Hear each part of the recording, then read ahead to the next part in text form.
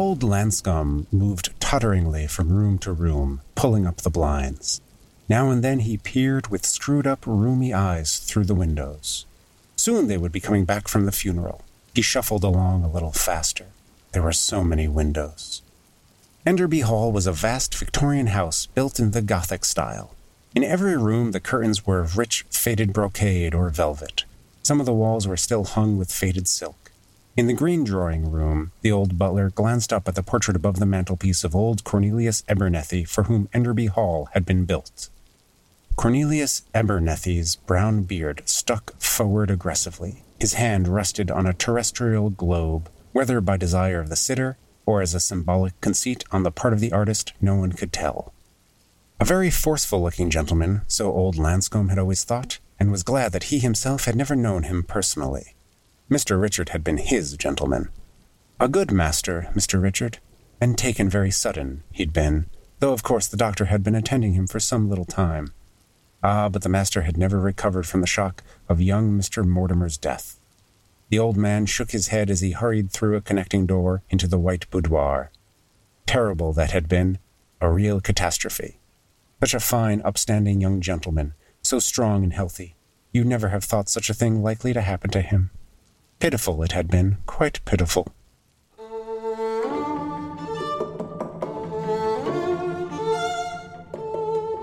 This is Dark and Stormy Nights, the podcast where we read the first page, and only the first page, of every novel ever written.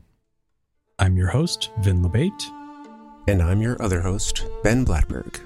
And tonight we're talking about Funerals Are Fatal, also known as After the Funeral, by Agatha Christie, published in 1953.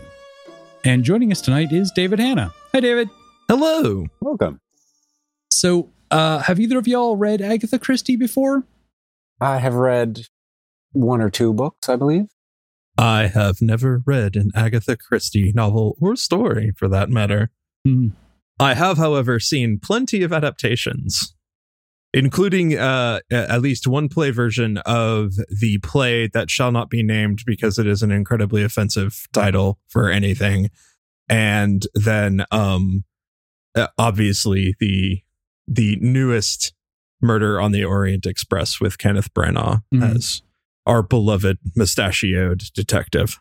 And this is a Poirot novel, although we do not see Poirot on this page, or I expect for quite some time, knowing the structure of these things.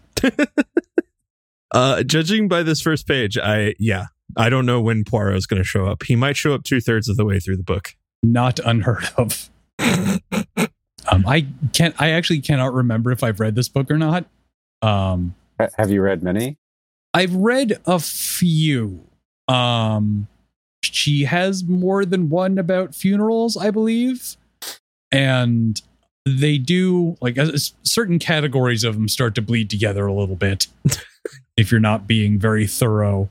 Look, you would think that Agatha Christie, of all people, could come up with more different locations to have murder mystery solved, right? Like, why do we have, if we have several happening at funerals, I feel like you might be writing a little too much, Agatha. You might be taking this a little too far.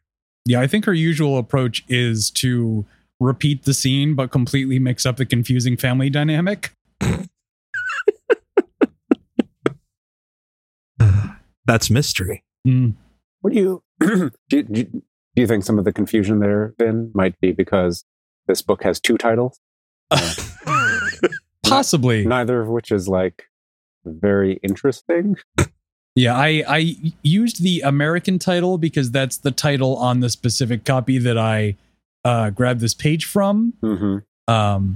And you can definitely tell, like, there's that really stereotypical version of the difference between a British title and an American title. Oh my God. Like, After the Funeral versus Funerals Are Fatal. Yeah, like it has a kind of Mike Hammer sort of ring of just like, this is going to be dangerous, as opposed to After the Funeral, which is like, cookies or biscuits, I guess. This is going to be awkward.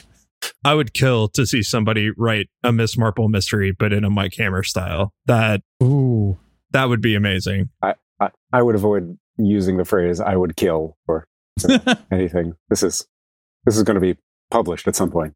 No, Miss Marple is going to solve the murder that I committed. That's how this is going to work.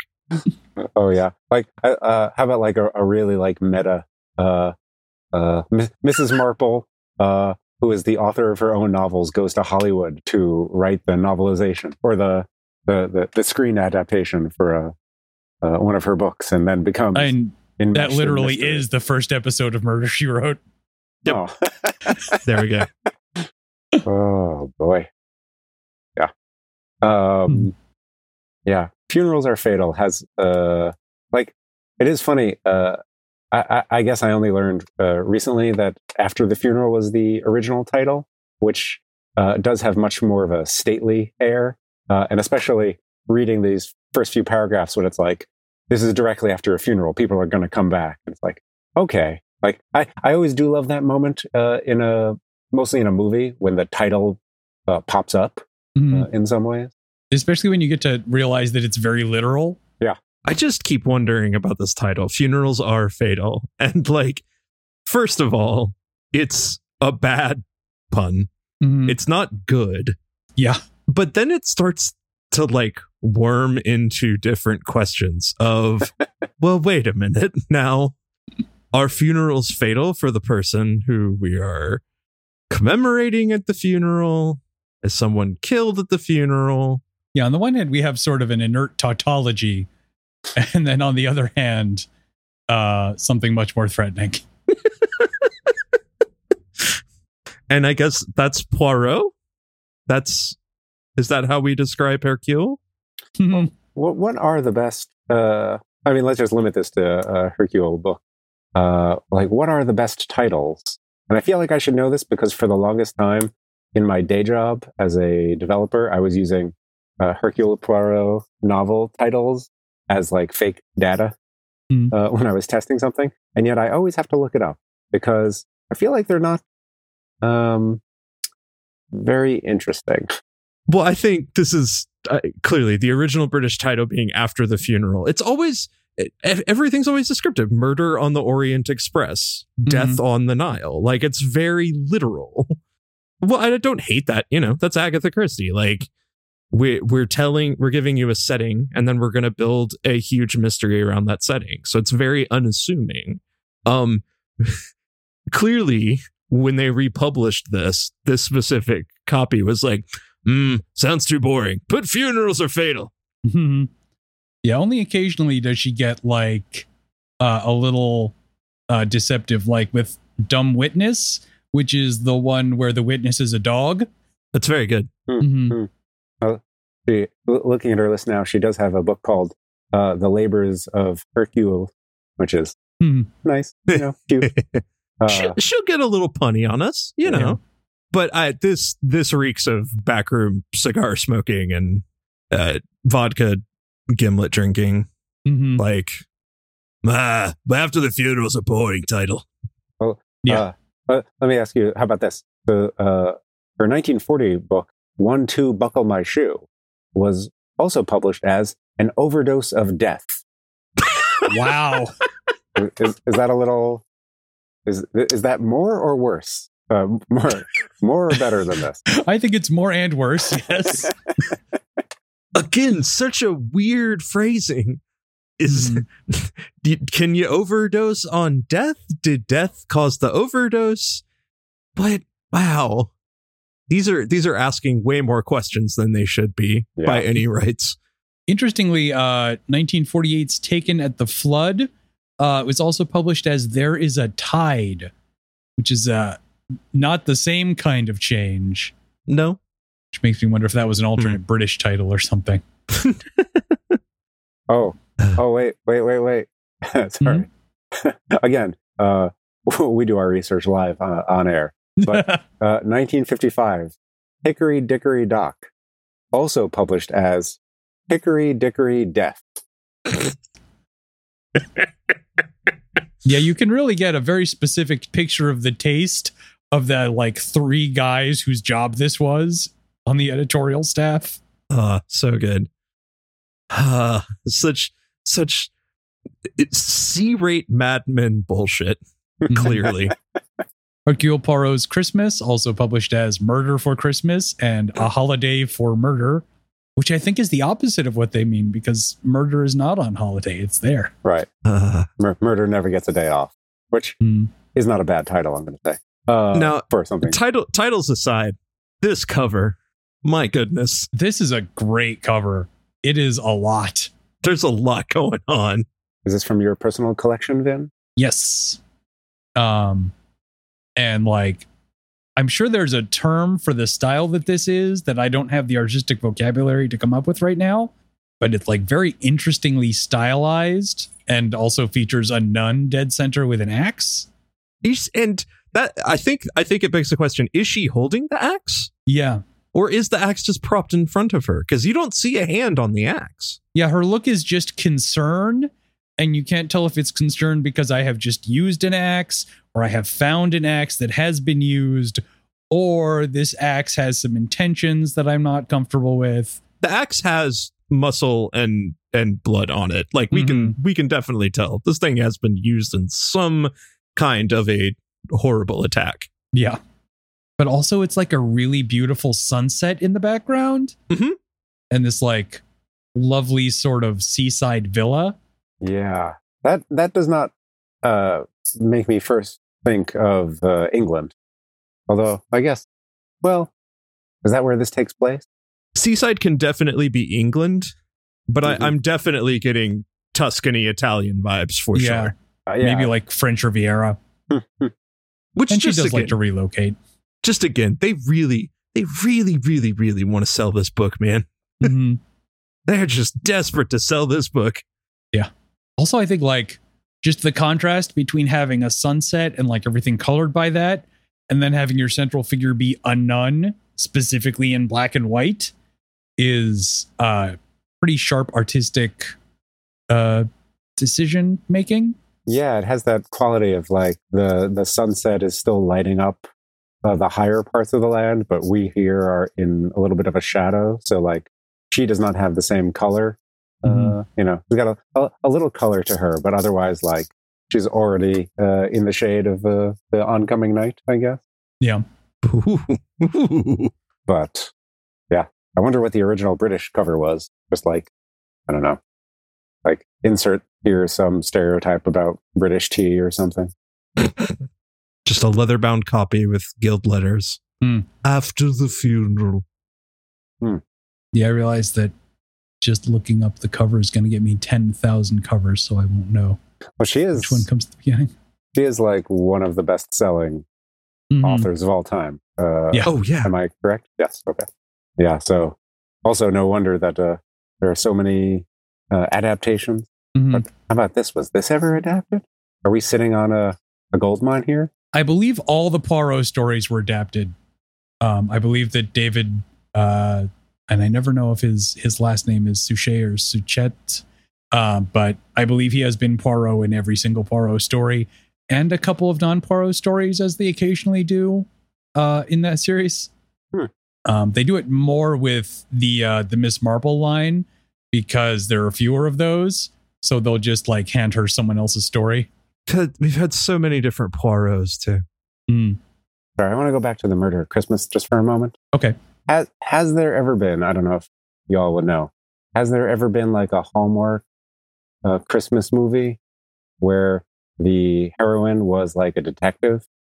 No, but I've heard some buck wild stuff about some of those Hallmark movies. Like there's some, you know, people possibly dying and like alternate timeline weirdness going on.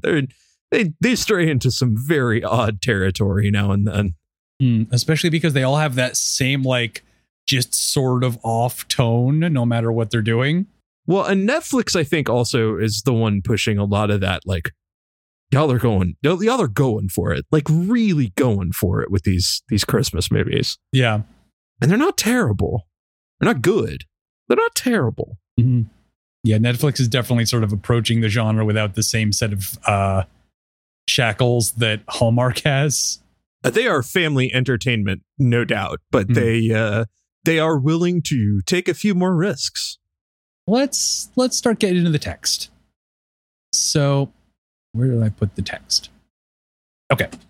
So our first line, old Lanscombe moved totteringly from room to room, pulling up the blinds. It's a slow opening. He's an old dude. Mm-hmm. She's made that impressively clear throughout the entire first page of this book. Yeah. And like, does sort of give the impression of like, even in this first line of him being a sort of fixture of the space, like as he just sort of moves through it, performing the same repetitive task. He sounds like a butler, but not the very stentorian English butler that we know. He sounds like that, but then completely stooped over and pathetic. Yeah, he's the butler who's been here for so long that he has like no other aspects of his identity left. He's sort of like a piece of furniture that does the chores. It is funny that like I think that first line like tells us what he is doing, and it's also funny. David, I don't know if you meant to point this out, but like I think every mention of him reminds us that he is old in some ways. Mm-hmm. Like he's old Lanscombe. His eyes are roomy. He shuffle down. Like there's all these everything, but that first sentence when I first read it, like there's no like we know what he's doing, sort of. Like for a moment, I just kind of pictured him like pulling up the blinds, and then they'd fall down, and he'd pull them up again. Like, but like there's also no purpose here. Like if he was like cleaning up, in order to host, the after funeral, tea service or something. This doesn't feel like, and this does not feel Angela Lansbury. God damn it. This does not feel like Agatha Christie is really bringing us any sort of introduction here. Like this is definitely a, Hercule at this point. You know what you're in for with this book. I'm not going to bother with actually trying to, get you in right off the gate. We're not going anywhere exotic with this. We're staying in for a nice rainy English afternoon with murder. Yeah, she's really coming in with a slow pitch on this one. Like, ooh, is she ever? Yeah, it's not until like almost the end of the page where we start to get a little hint of someone being dead and of that being even a little bit complicated. Yeah. Maybe. Mm-hmm. Like, we're not sure. Yeah, but as is, I think, her wont, she gives us a number of names on this first page, several of whom are long dead, or at least a couple. Well, and about that, if I could just ask, how long ago was Cornelius Abernethy around? Like, there's something like, like the description of him is like having a portrait with a terrestrial globe. Not one of those non-terrestrial globes, but like there's something about that says like, I don't know, Renaissance, right? Or like Age of Conquest. Yeah, it's a generation removed, though. It's got to be, because we get Mr. Richard had been his master, a good master, Mr. Richard, and taken very sudden. The master had never recurred to the shock of young Mr. Mortimer's death. Yeah, and I think if we were a little more directly connected to the culture of this, the fact that the hall was built for him would probably give us a more precise time period just from like cultural osmosis. Like, oh, that's one of those houses. Yeah. They built, like, people had those built for them right. In this sort of era. As Eddie Izzard says, in America, if it's over 50 years old, we smash it down and put a car park on it. So, Yeah. I guess it is what we do in America. A vast Victorian house. Yeah. Yeah, she is dropping hints, but this is, I gotta say, this is not the sort of exotic invitation that something like a Murder on the Orient Express would be. Like we're not immediately going, okay, we're in an interesting locale, things are interesting and different and happening. We're just like, there's an old man waddling around as fast as he possibly can move, and he's trying to get the house ready after a funeral. Although he's not like, as someone mentioned a minute ago, he's not like doing any of the like high priority intense tasks. Like it seems like all of the work is done and he's just sort of tending to the windows in a way that feels like that sort of automatic busy work that you get from like, you know, an Agatha Christie era butler, where like it's just one of the various steps and it's sort of like he just has to keep in motion because that's what a butler does. And also that if he does not, he may collapse into a pile of bones because of how old he sounds. He is fairly old. A lot of death in this house. Yes. Like that's another sort of, you know, classic trick that she does is present you with a death and then also hint at another related death that is probably more noteworthy and probably will have repercussions on what's going on here. Because like, you know, the death of Mr. Richard, there's nothing that implies that Mr. Richard was particularly young, whereas Mr. Mortimer specifically is described as young, and I'm going to assume that he was Mr. Richard's son or ward or something like that. And like, that is a tragic murder that's sort of in the shadow of this more current event. Boy, howdy, if Lanscome's the murderer, what a twist. Yeah, at some point, somewhere, the butler does have to be the one who did it. Just once. But very slowly. So slowly. So slowly. Just imagine a combo of Mr. Magoo and Droopy Dog wandering around an English estate. Also, like, I want a room in my home called the White Boudoir.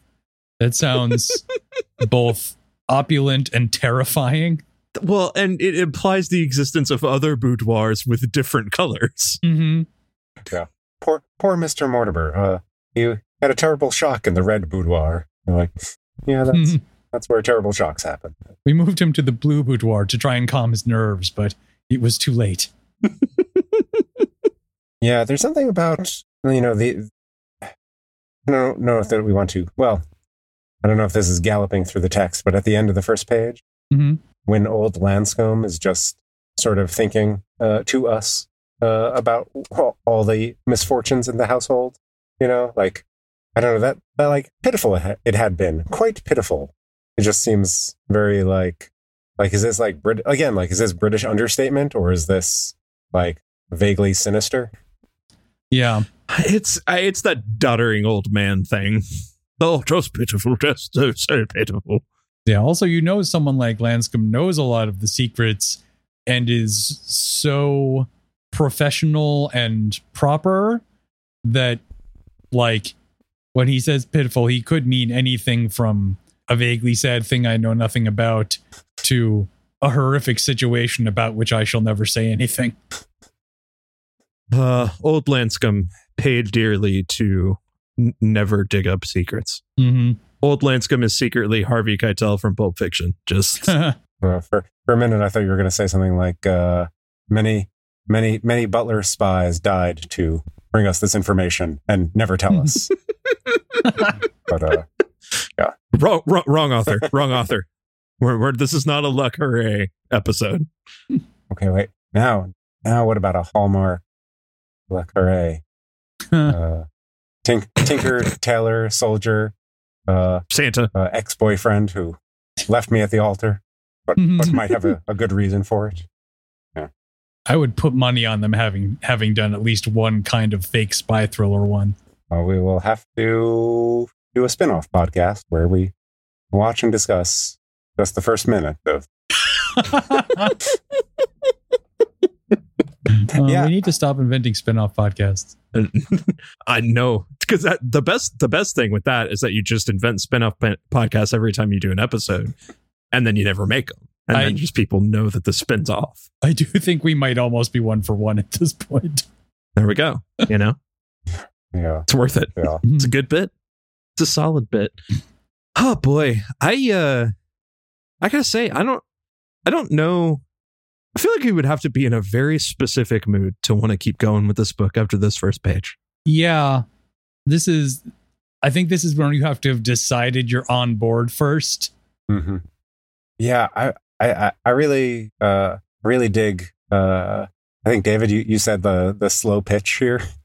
Like it was like very slow. Yeah. Like there was a moment. So when I taught composition in grad school, I think one of the examples that or like when I was like a TA, let's say, one of the examples that a teacher used, I think, was Mark Twain, where like it wasn't exactly this, but like the end of a sentence would like introduce something that would then be the subject of the next sentence. So it was all just like very like handoff, and like it just read very smoothly. Mm-hmm. And I thought of that when like old Lanscombe in the second paragraph, like he shuffled along a little faster. There were so many windows. And then we get a description of Enderby Hall. And there was a moment there where I was like, oh, like that was a nice little handoff. Like we go from like watching an old man do an action to the description of the object, which he is acting on, being Enderby Hall. And then in that paragraph, I just started to like really lose attention. Like maybe it's the like, the portrait, which has a terrestrial globe, which whether by desire of the sitter or as a symbolic conceit on the part of the artist, no one could tell. It's like, well, then I don't. Why are you telling me this? Is this the mystery you're going to solve? Like is there? Why is there a terrestrial globe and why is his head resting on it? Like, I think there's a case to be made for taking your time when attempting to describe like both a place and a situation that is sort of bogged down in ponderous history, which is the case with a lot of these old British aristocratic family homes, especially the way that Agatha Christie deals with them, where like you have to deal with everyone's issues all twisted together with like their parents and grandparents and whatever. But there's like, you do get to the point where sometimes you're like, okay, but we also need a hook here. Well, unless, and maybe this is something that this should not be a Poirot novel, but instead a Miss Marple novel. That if this were nosy old woman in the British countryside being invited to an estate, that the pace of this would make a lot more sense.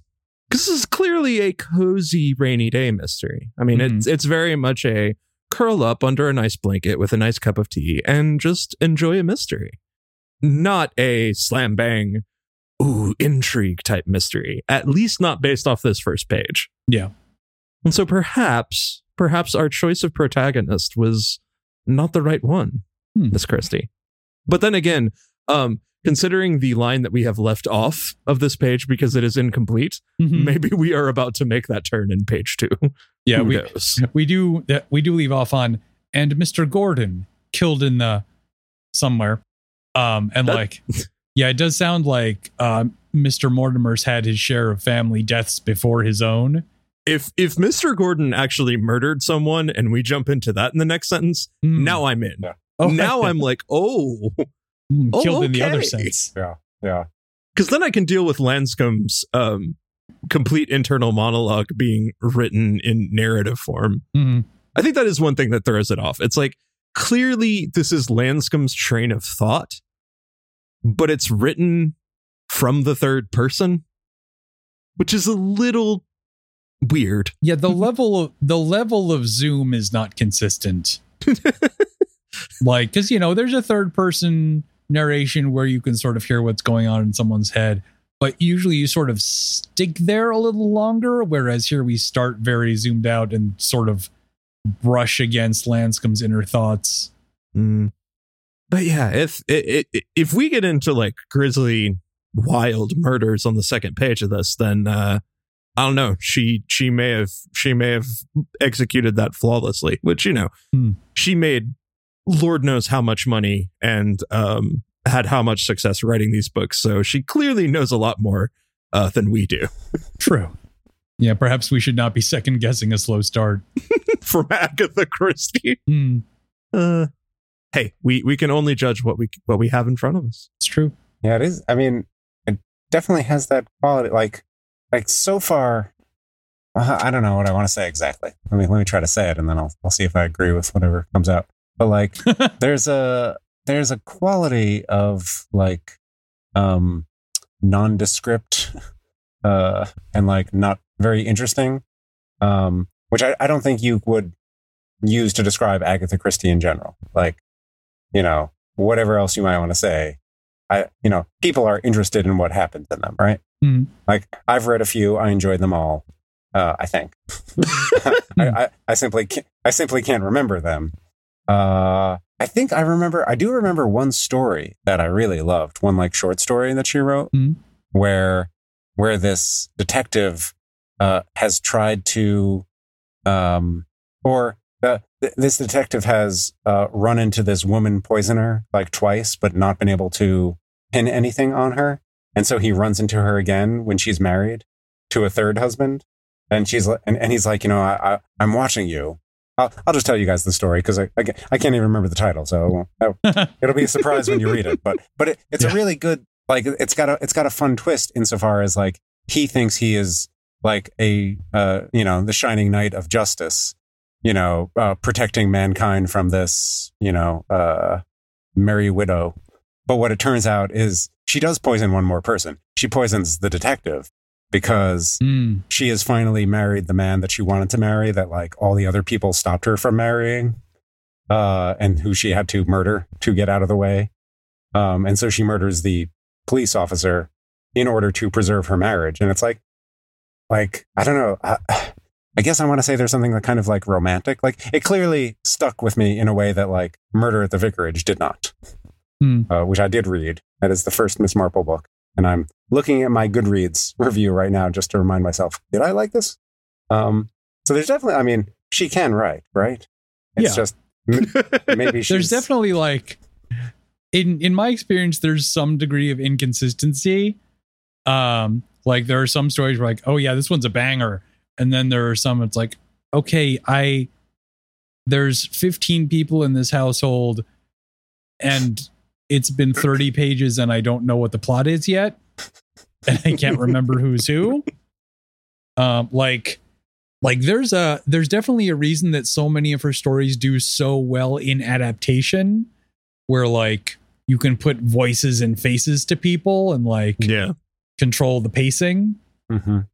Even then the ones that aren't great, there's a lot of like great seeds, but it's a lot of trouble to get to them. We just needed to get Dashiell Hammett to do a second pass. Like, just make this more exciting. I need more explosions, Miss Marple. I think, like, did you guys... So, sorry. You have seen Murder on the Orient Express? Mm-hmm. The new one. I have not, but I have read the book. Which, like, in my cultural osmosis, I guess I had always turned into, like, there's a killer loose on this train and, like, we have to catch them before, like, they strike again. But in the book, it's just like, this one guy died, and that's all we know. It's not like there's a ticking time bomb or anything. It's just like, this one person died. The killer might be here. And we're stuck in the snow. Yeah. Like... Somebody died, we're stuck in the snow, and everyone's a suspect. Yeah. Yeah. Like, there's a threat, but it's not the sort of serial killer kind of threat. It's like... someone has killed, and there's a chance that they could kill again, maybe, depending on why they killed, which we don't know, so we have to sort that out. I mean, Poirot, I believe, is ready to write it off as just a tragic circumstance until a clue. She likes to unravel a yarn. Like I said, I don't necessarily think this is bad, and especially hearing it read, like, when I read it on the page, it didn't sound... that last sentence of the third paragraph, the brown beard stuck forward aggressively, comma, his hand rested, comma, comma, comma. It just kept going. And I'm reading it going, I don't understand. But then when it read, I went, oh, okay. This is the inside of an elderly man's thought process, which is scattered and a little scattershot. And I'm like, see what you're doing here. I'm picking up what you're putting down, Miss Christie. I do love that one italicized on Mr. Richard had been his gentleman. It's like, oh yeah, you can really, really feel that, like, that odd, like, not ownership. Well, yeah, ownership, or like the emotional investment that the servant has made in the master. Yeah, the weird complexity of that relationship in this time period. judging Cornelius Abernethy's entire affect based on a giant portrait. Mm. And presumably, several decades of whispered judgments amongst the staff handed down from British. butler to butler. Yeah. So British. Very, like remains of the day and remains of the corpse. Yeah. Yeah. But I think I agree with David that, like, if this had fallen into my lap with no cover and I did not know who wrote it, I don't know that I would get enough from this first page to be like, oh, yes, I'm interested. Unless, like, honestly, like this chapter is just like a giant list of the people who died and like the tragic but like unspeakable ways and things that had happened, like, then I might be interested in, like, yeah. No, if it gets darker from here, now I'm intrigued. Now I'm very intrigued. Yeah. But also the fact that this is the 33rd Poirot book published. Like, if I pick up a Poirot novel, it is likely I will start at the beginning. And like this one, like, unless something jumps out at me, otherwise, like, like if someone says like, oh, well, this Poirot novel is interesting because like it turns out there's a Cthulhu cult, I'd be like, okay, like, let's bump that up in the reading order a little. Well, I mean, you saw the nun with the axe on the cover of this. Yeah. Yeah, it's also funny because I know this is not the only story that involves nuns. And like, the only story that involves nuns. Is it the only story that involves nuns and axes? I'm trying to remember if there's an axe in Nemesis. There might be. Gosh, according to my notes, I've read 2 Hercule Poirot novels. Yeah. Yeah, there's something I do wonder if that cover is influencing me a little bit, but like, I wonder how gothic this is.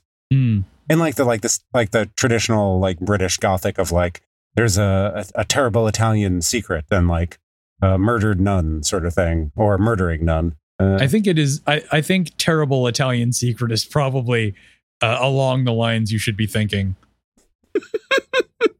Yeah. One of my there's, oh gosh, now I won't be able to remember his name. There is a guy who he was a proponent of like digital humanities, and so like not just like reading a book and thinking about it, but like inputting all books from the library into a computer and like getting data about that.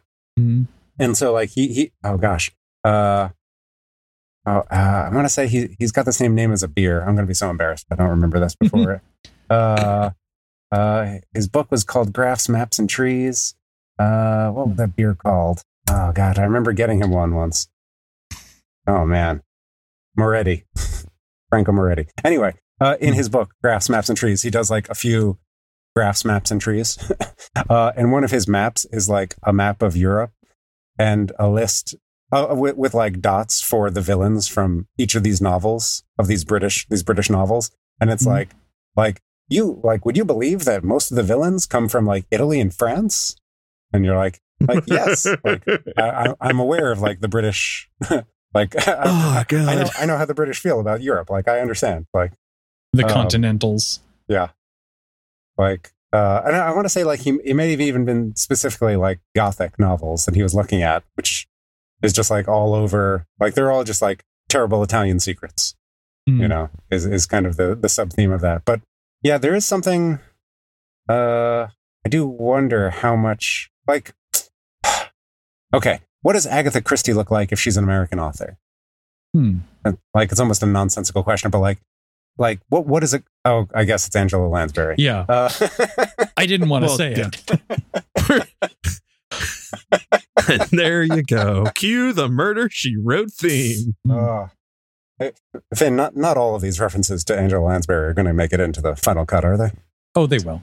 Okay. Of course they will. Look, she's a legend. Like, why be mad? Yeah. I mean, the actual answer is it someone like a Nora Roberts or a Danielle Steele? No, I think it's a Murder, She Wrote. I really do. Or like Stephen King with Castle Rock as like it's not a murder mystery. Like, it's not cozy in the sense of like the social order is not disrupted, but like it is cozy in the sense of like, oh, these are like this is a small town where everyone knows each other, sort of thing. Small town trauma. Yeah. Well, there We're is back in Maine. There's the whole cozy cat mystery thing, Mm-hmm. which is definitely also up there. I mean, that is probably exactly where we are headed, is Rita Mae Brown and Lillian Jackson Braun of the Cozy Cat Mysteries in America out in New England, which, hey, and part of that is like, that's what they wrote from. They took Agatha Christie's, especially that Miss Marple stuff, and then we're like, okay, well, let's make this an American thing. Yeah. And, you know, I've heard many people be like, this is my happy place. Like, when I just need something to like relax, I can listen to a relatively non-violent little mystery that involves a woman and her cat solving a crime. Yeah, I mean, I am kind of like paralyzed in my downtime now that most of the like cozy British murder mystery shows have been moved off to their own app that we don't have. Well, also, I don't know how cozy they are anymore. They've gotten really brutal now. I mean, like even the Poirot stuff and the Miss Marple stuff is off on like BritBox now. Yeah. Or Rosemary and Thyme. I heartily suggest Rosemary and Thyme, which is a botanical murder mystery series. Oh, so good. So good. I love the concept of anything that's just cozy and death, you know? Yeah, I mean, we do have Agatha Christie to thank for that as a popularized genre concept. So again, who are we to judge? Mm-hmm. We're some dumbasses on a podcast. Well, I mean, and several spin-off podcasts as well. So many. It's true. So many. It's really like, we have 33 podcasts, so we can judge this 33rd book. Yeah. Yeah. On that note, we are pushing up against time. Anybody have any final thoughts? I want to see that second page. I need to go dig it up somewhere. I just want to know. If I saw that second page, then I can make a decision. Do I want to read this whole thing or not? Is that Mr. Gordon killed? It's definitely intriguing me. Yeah, that's the other spinoff we need to have, is the podcast where we actually look at the second pages, because this comes up a lot. Yeah. I would be very curious, like, you know, the like, not that I've ever done a focus group, but you know, like the archetypal image of like, you have a dial that you turn, like, do you like this? Do you not like this? Like, it would be kind of interesting to go through like a book and just see like when we lost interest or when our interest picked up in this case. Yeah. Slow pitch. Well, maybe there's a good David Suchet. I'm gonna guess. It's probably wrong. It's probably the other one. Suchet. Such shit. Yeah. He's great. I don't know how to say his name. Well, David, where can the people find you? Well, y'all can find me at Twitter, mostly. It's where I hang out a lot. My Twitter handle is at BigMacinPod, MACINPOD. You can check out the gay baseball romance audio drama that I am working on right now. It's called Hand in Glove, and you can find that at Glovecast on Twitter. And you can also find all of the amazing shows that I co-host for Macintosh and Maud at Macintosh Maud. Talk about movies, ponies, and Riverdale. So, you like any of those things, or you actively hate any of those things, you can hear us yell both ways about them.